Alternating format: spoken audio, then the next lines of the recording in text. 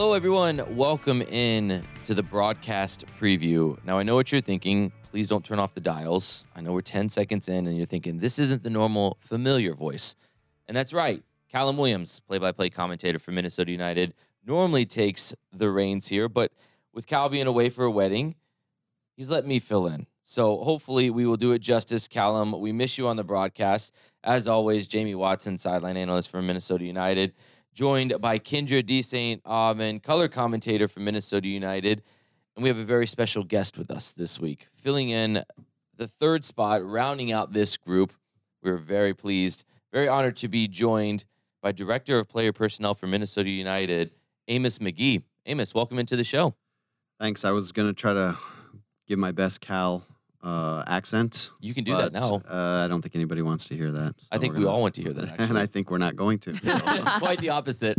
Kendra D. St. Aubin, how are we today? I'm great. We're all a little sweaty. Just entered the nice, cool room here and just ready to get this thing rocking. We got a big one this weekend. Yeah, we are just fresh off of training as the team is preparing to head out to Portland tomorrow. We're recording this on Thursday, and Kendra's referring to the fact that it is still late September. It is warm here, and we will not be complaining about the warm weather much longer.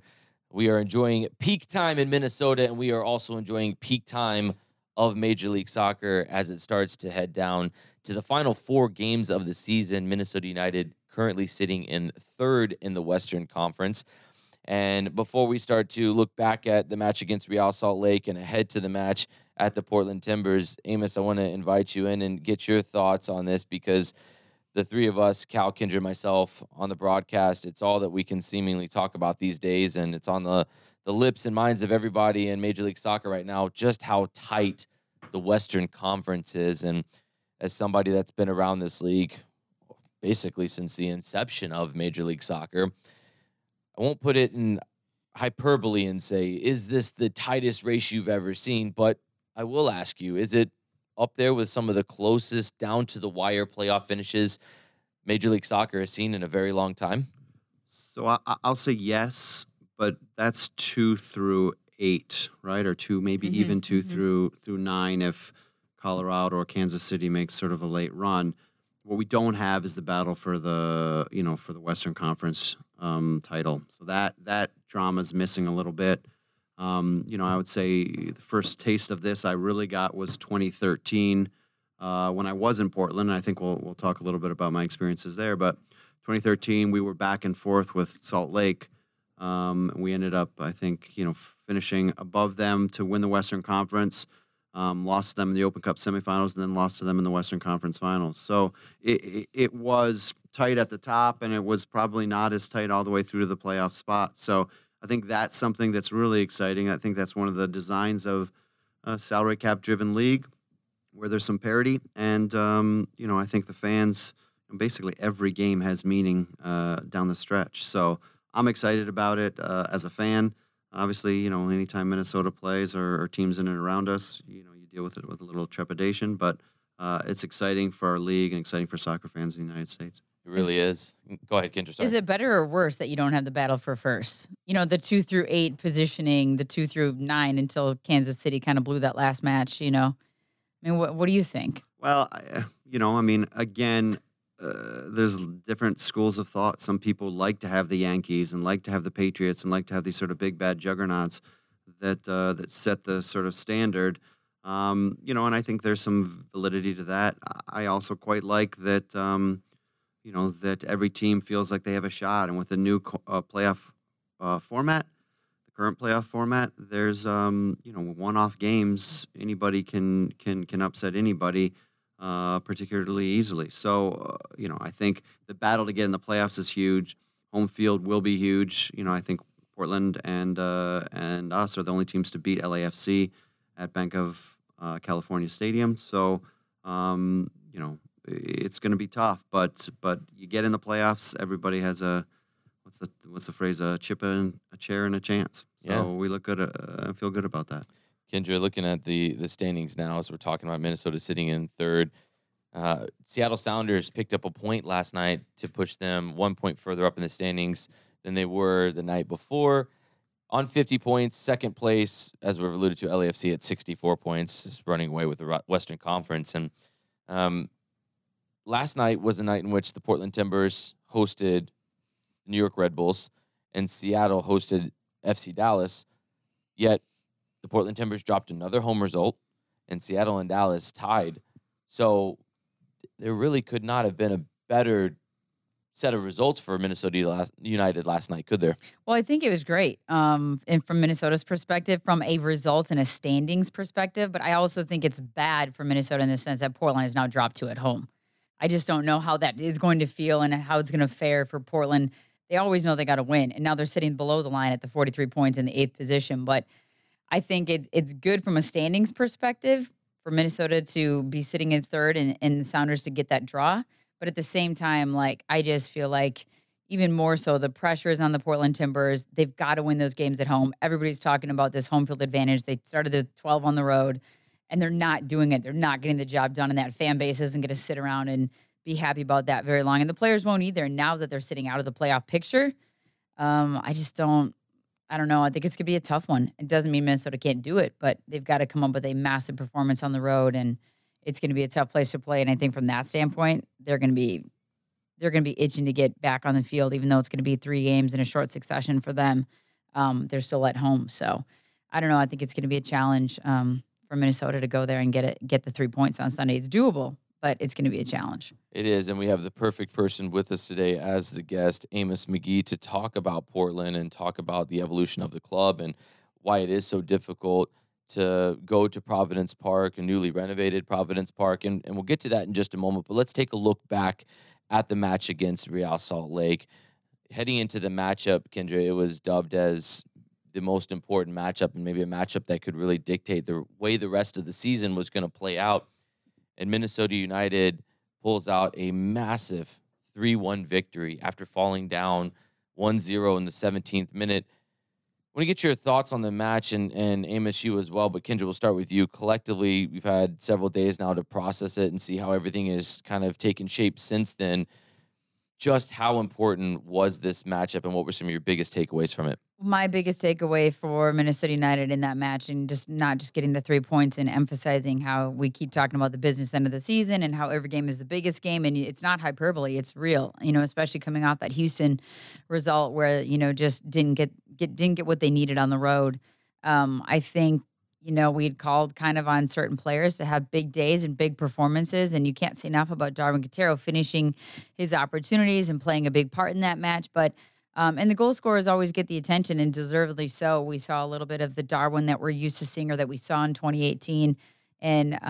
But for me, it was just another team effort. I think there wasn't a position on the field that didn't do what was needed. Robin Lod, Kevin Molino creating opportunities, Mason Toy doing what he can do to kind of ride that back line between the 2 center backs, and Darwin Quintero finishing his opportunities, and Romain Métanire, the back line, Vito Manone. But Romain Métanire, 2 of those goals were basically caused because of his ability to hustle, and then Ethan Finley making the run down the middle of the park. So it was another one of those things that it was a team effort for me, a massive performance. How can you not perform in front of that home crowd and what this fan base gives you day in and day out every time they show up for a friendly or a regular season game? And big performance by Darwin, big performance by the team, by the club, and a massive performance and response from that Houston game. But again, they got to figure out how to do it on the road in Portland.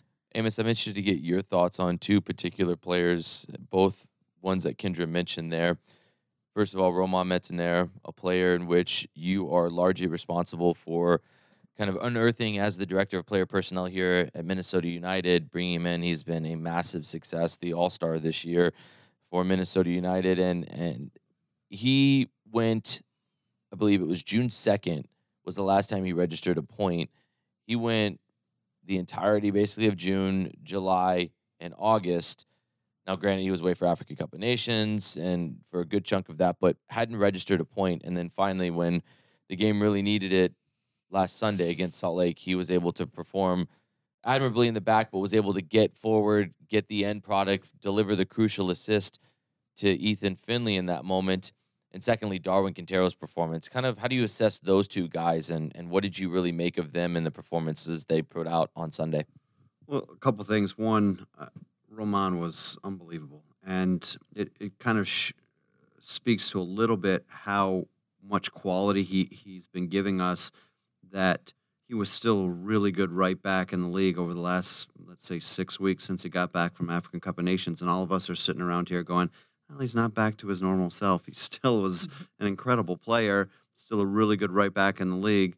But then, on Sunday against Salt Lake, we were reminded of, why he was, even as a right back, one of the most dominant players in the league over the first 4 months of the season. I mean, he got back to that type of performance where I would argue he wasn't just okay defensively; he was excellent defensively, and then his ability to push up into the attack and deliver some final balls that we got on the end of was exceptional. But tactically, Kevin Molino tucked in and gave him sort of wide berth, and Salt Lake didn't have an answer for him. What that also does is it allows another creative playmaker in the middle of the field, and allows Darwin to push further forward, make some runs in behind the defense. And so the whole tactical setup and the way that it played out, I thought was exceptional. And it was funny. I was overseas scouting, and so I was in the car racing back from a game. Checked my phone. We went down 1-0. But, to the kids out there, you shouldn't be checking your phone driving. So I wasn't quite sure what I had seen. So I pulled over, checked it again, and it was 1-1. So, so I thought, so I only had a moment of about 2 or 3 minutes as I was looking to pull off to the side of the road where, I was bemoaning the fact that, this huge game, we were down 1-0. The response of the team is exceptional to come back right away, not hang their heads, get an equalizer, and then get the go-ahead goal and then the insurance goal. I'll say besides those two, and Darwin was exceptional, and it was his pressing, it was his defensive work, his ability to run behind, that goes along with the quality that we've come to expect from him. But I would say one of the best parts about the game were the impact that the substitutions had when they came on. I thought Hassani Dotson was excellent. It was the right time for him. I think he just absolutely solidified the game. He gave us a little bit going forward.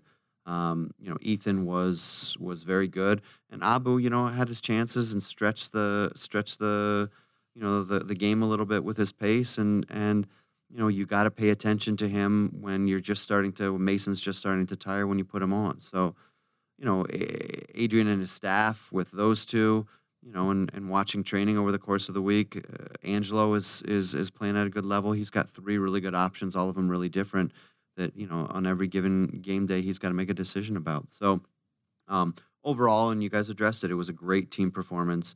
It was a great performance by individuals, but nobody was off the charts. Everybody was good, and that's what playoff teams are. What does it mean when you're not talking, tactically, you've clearly rewatched the match because you didn't get to watch it live, as you said you were traveling internationally, but what does it mean, or what can you point out to the listener that's going, man, I didn't even pick that up because I didn't even notice that, because with your keen eye from a tactical perspective, maybe somebody that we don't talk about. We talked about Roman, we talked about the goal scorers, we talked about the attacking pieces, talk about Kevin Molino tucking inside, but what has maybe just really impressed you with this group, or specifically in that match that you picked up? Well, I think we have a lot of different pieces, and they different pieces that have different strengths and different weaknesses. And so, when you get the right mix, it looks really good because they're talented players and because, they want to win. So,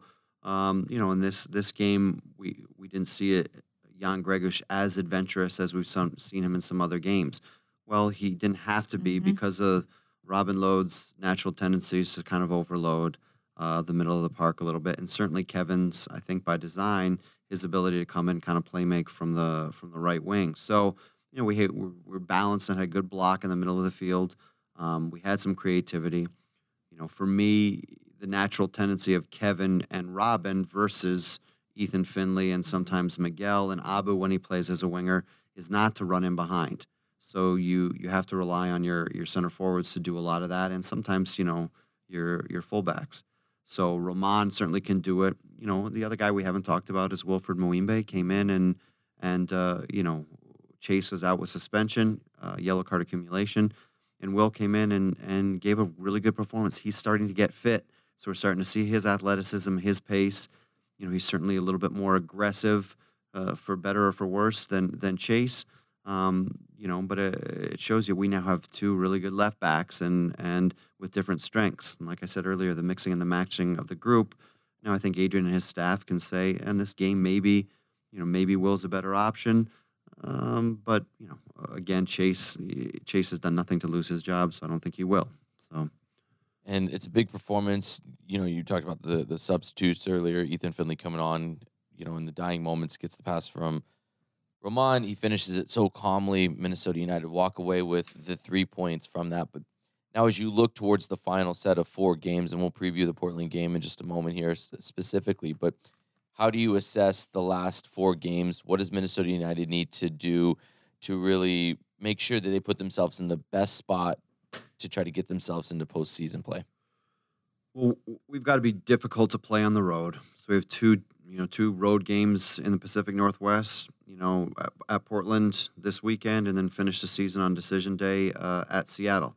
2 teams that are difficult to play at home, 2 teams that are good players, well organized. So we've got to be difficult to play against in those 2 games. And if you are, your potential for getting a point or 3 points in each of those games is definitely there. And then you got to hold serve at home, particularly Sporting Kansas City, who right now is likely out of the playoffs. We play them, I think, the 25th on a midweek game. We've got to play well in that game. We got to get 3 points in that game. I think if we do, I'm not sure the magic number, but I'm guessing that puts us definitely in the playoffs. You get 2 more wins out of the last 4. I think you're definitely hosting a game.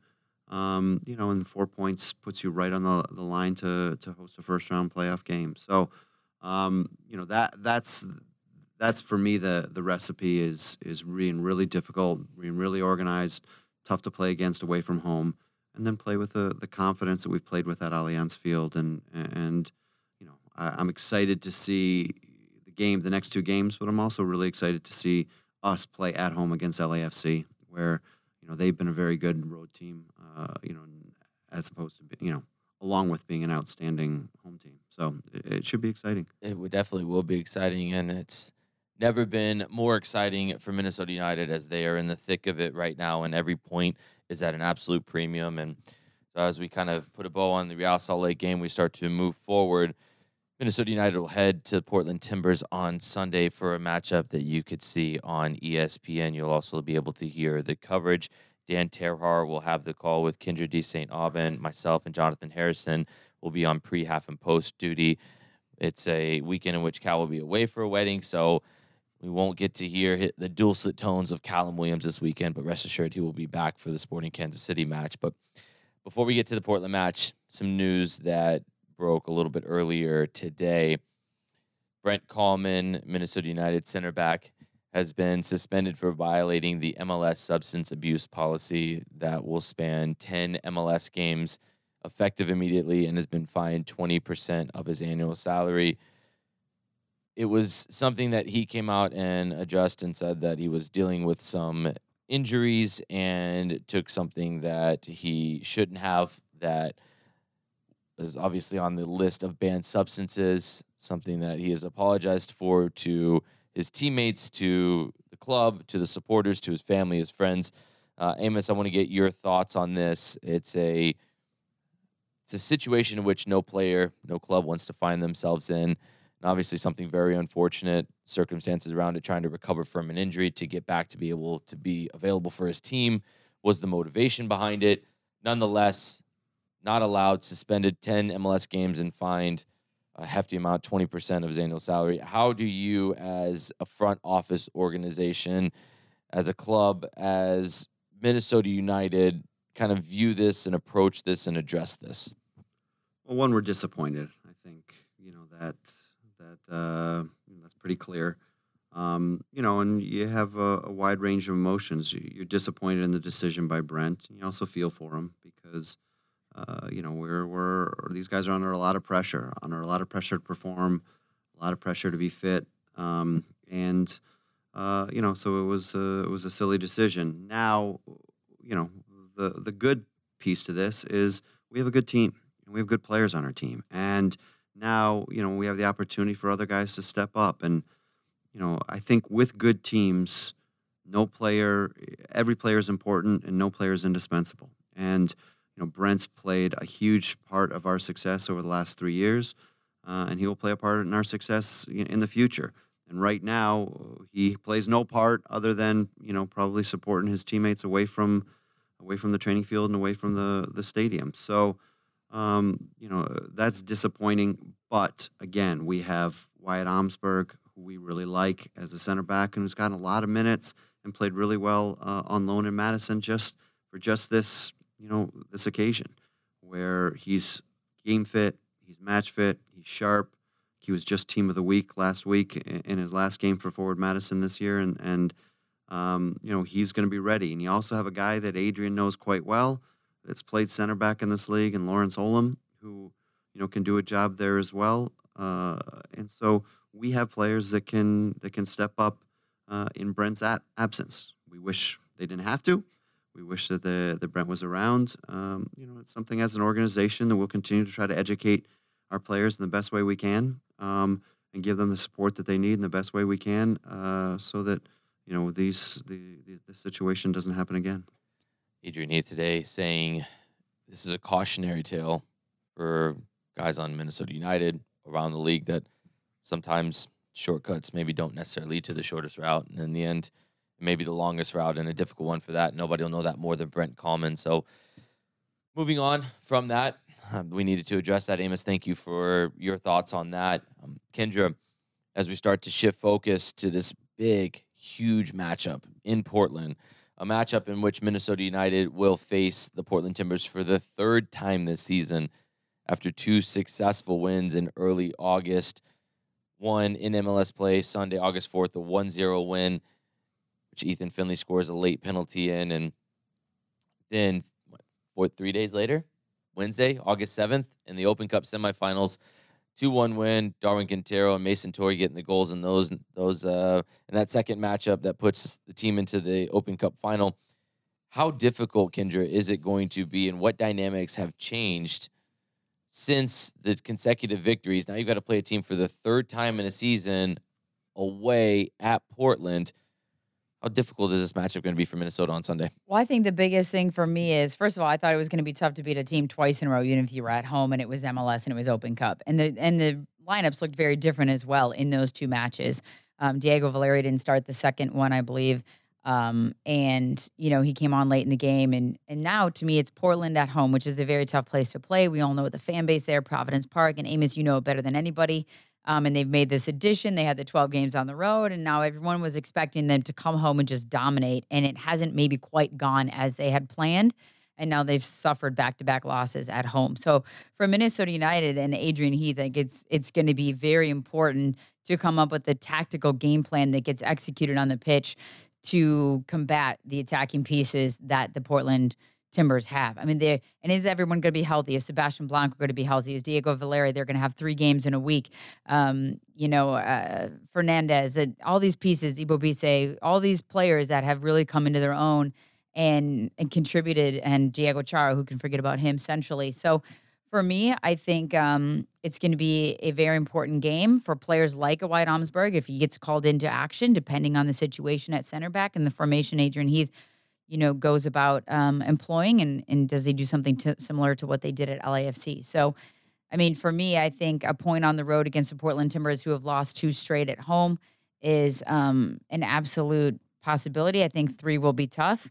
And for me, it's going to be about the team executing the game plan that is put in place, and Adrian Heath going in and his staff with the right tactical adjustments to combat whatever Portland throws at them at Providence Park. And Amos, you probably have the best take on this than anybody. Just really, how do you see this third game against the Portland Timbers maybe differing from the first 2, and how Minnesota approaches it on the road?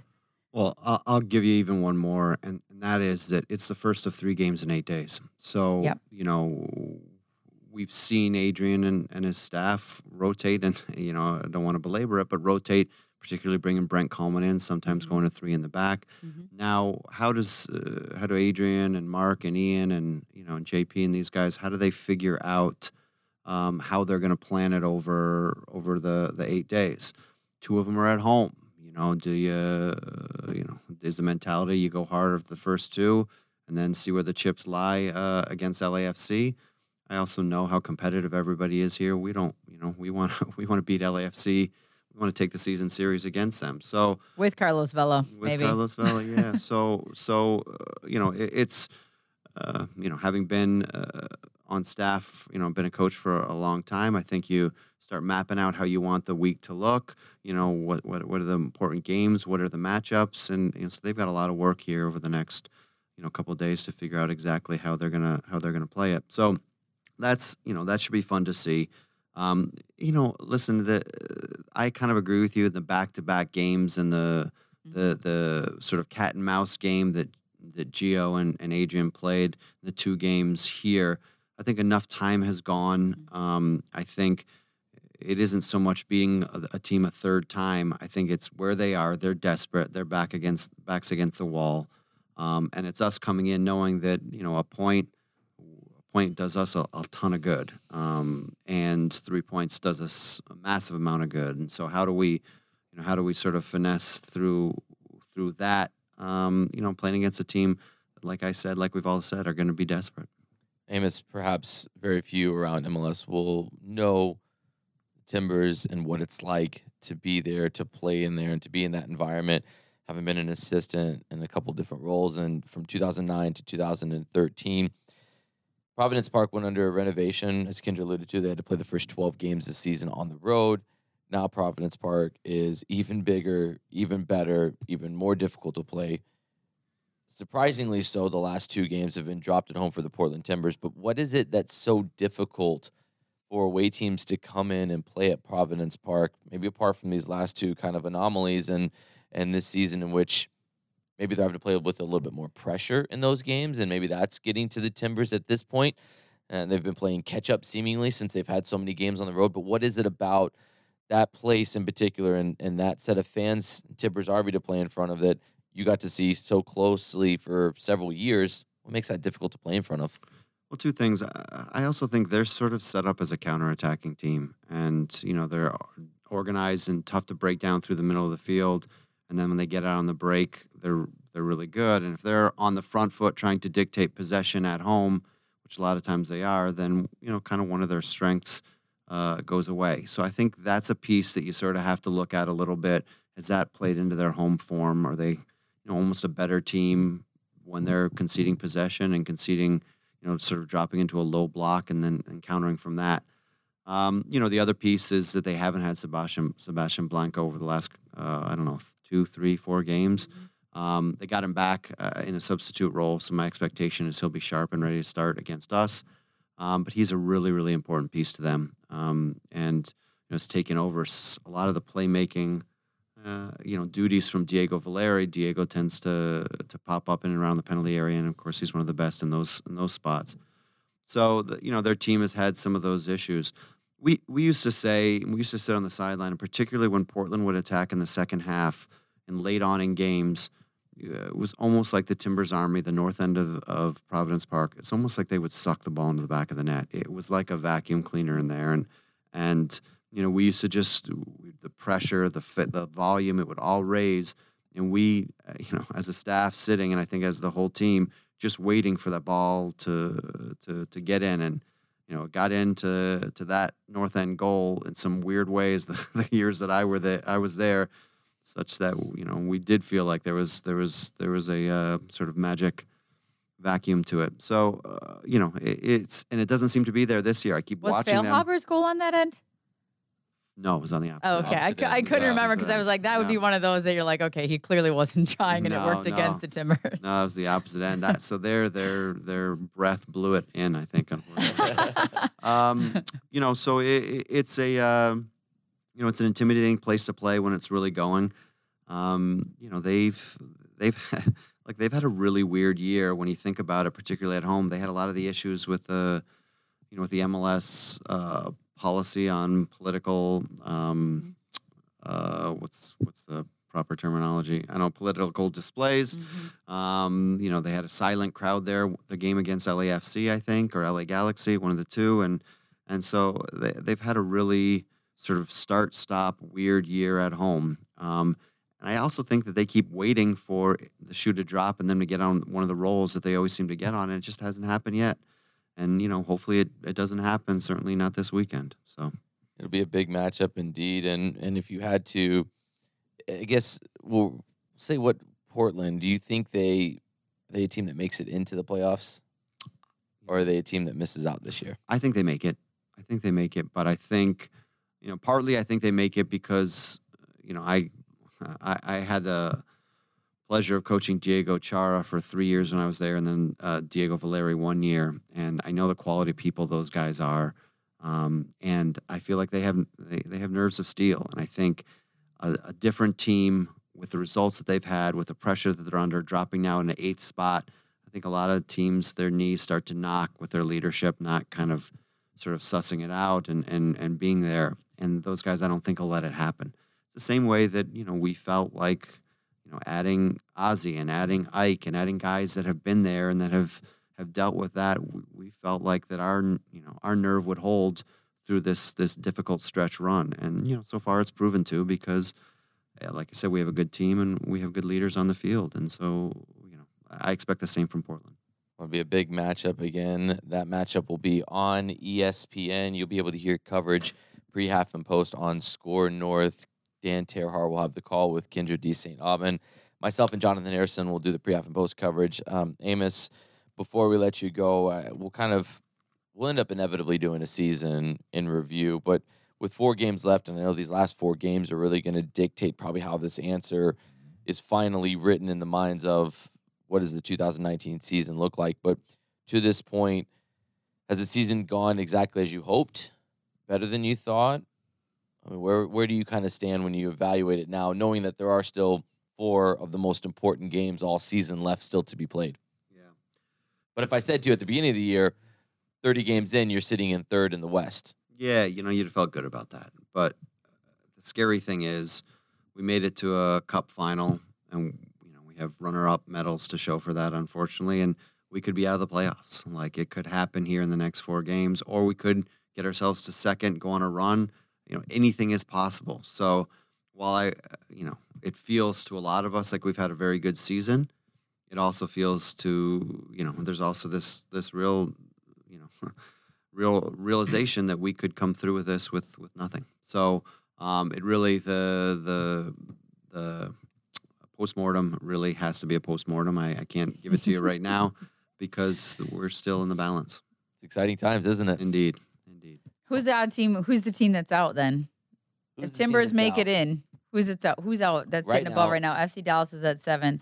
As San it Jose at sits, 6th. right? It goes Seattle, or it goes LAFC, Seattle, Minnesota United, Real Salt Lake, LA Galaxy, San Jose, FC Dallas, and then just below the playoff line, Portland Timbers, and then 6 points off that, Sporting Kansas City in 9th place. So, And now, granted, not all of us are looking at everybody's remaining schedule, but we Right. know that there is no easy game. So who misses out, to Kendra's question? Oof. So I'll just say this. I have really good friends in Dallas. I have really good friends in Portland. I like the guys in San Jose, but I don't have really good friends in San Jose. I'm saying an upset. San Jose's got a difficult schedule remaining, I think. still have Atlanta, I think. They lost. Still have back-to-back. Atlanta. I think they're at Portland to finish. Yep. I think decision day they're at Portland. It could come down to that game. Mhm. So it's tough. When I talk about sort of guys holding their nerves, FC Dallas is really young. Mhm. But I expected them to lose last night, and they got a point. So maybe there's something of youthful, exuberance that's carrying them through. So How about Dallas, though? What were you texting your friends in Dallas during that Chicago game? Anything? I didn't When they text lost them. down 4-0 and ended up losing 4-0 ultimately. Yeah, that's when you leave that for another couple of days. But I love the nickname the Cobra. So you can believe when Andrasek was scoring a lot of goals, Yeah. I had a lot of like snake emojis thrown that way. So That's all my. I'm 48. That's my technical game. Is Yeah. emojis. I got And then nothing during the else. Chicago game, you were sending him the poop emoji. No. I was offline at that Well, point. I noticed you said you had a lot of friends in a lot of places, but you didn't give us an exact team. So Yep. I'll give you a second to think about I it. told you I'm going San Jose because San Jose okay. out. I won't piss Kendrick? anybody off. You? So, I'm going Dallas out. I think Dallas will be out. I just think the youth is going to get them. Looking at the remaining schedule for San Jose, thanks to our producer Morgan Yeah, Lubin, how who tough just is pulled that? it up. They've got, we're talking about San Jose Earthquakes this Saturday away at Atlanta, then a midweek game home to Philadelphia. Then they've got a home matchup on Sunday, so they go 3 games in 8 days. The home matchup against Seattle, and then they end the season, Amos, as you said, on Decision Day Sunday, October 6th at Portland Timbers. And everybody's tough going to be run-in. going back, kicking themselves about where could we have taken points. And San Jose lost that. New York City, they went away from Salt Lake. And we said this before the Salt Lake game. I mean, San Jose is going to be kicking themselves that they didn't take a point in Salt Lake or win that match, knowing that Salt Lake was missing some of their best players. And Minnesota will probably do the same things. If for some reason, their freak reason, any of these teams drop below the line, you're going to go back and go. Oh, you always dissect. You can But always hindsight's For always sure. 20/20. But yep. I go with Amos on this one. I think San Jose is the team that makes it Oh. out, and then it'll be interesting to hear how Matt Doyle spends that one after the Darlings for so long in the summer don't make it in. So it'll be interesting times, that's for sure. Adrian is not Jamie's coach anymore, but he still coaches Jamie. I like Matt Doyle a lot. I'm just very interested. This guy is he's awesome to listen to. He comes up with great stuff, great stats, but he fell in love hard, and it's going to be heartbreak, I think, for them. Could be wrong, but that's how I see it going. do you with have Amos. can we do one? We don't know when we'll get Amos again. Do you have a prediction for MLS Cup final? I got Minnesota against Philly. Minnesota against Philly. Kendra? Oh man, I'm going. Wouldn't it be kind of fun to see LAFC in Atlanta? No, it wouldn't be fun Well, I at mean- all. It would be fun to see Minnesota. Well, of course it would be fun if it was Minnesota, but I'm not going to Minnesota, also. Atlanta, and then Well, you can. I just feel like all the run talk back. with Vela and Joseph Martinez No, and best regular season in history, one of the best MVP performances. Yes. And then choke in the playoffs to an upstart Minnesota team. There you That's go. the One story. Hey, versus two I in the would love it Western if that Conference happened. Final, I'll and, take it. And there you go. Minnesota gets Yeah. the opportunity to make amends against Atlanta United. I think that would be fun. It'd be a good story. All right, I will guys. take it. Well, listen, we appreciate Amos McGee, your time so much. Thank you. You do an incredible job, you and your staff.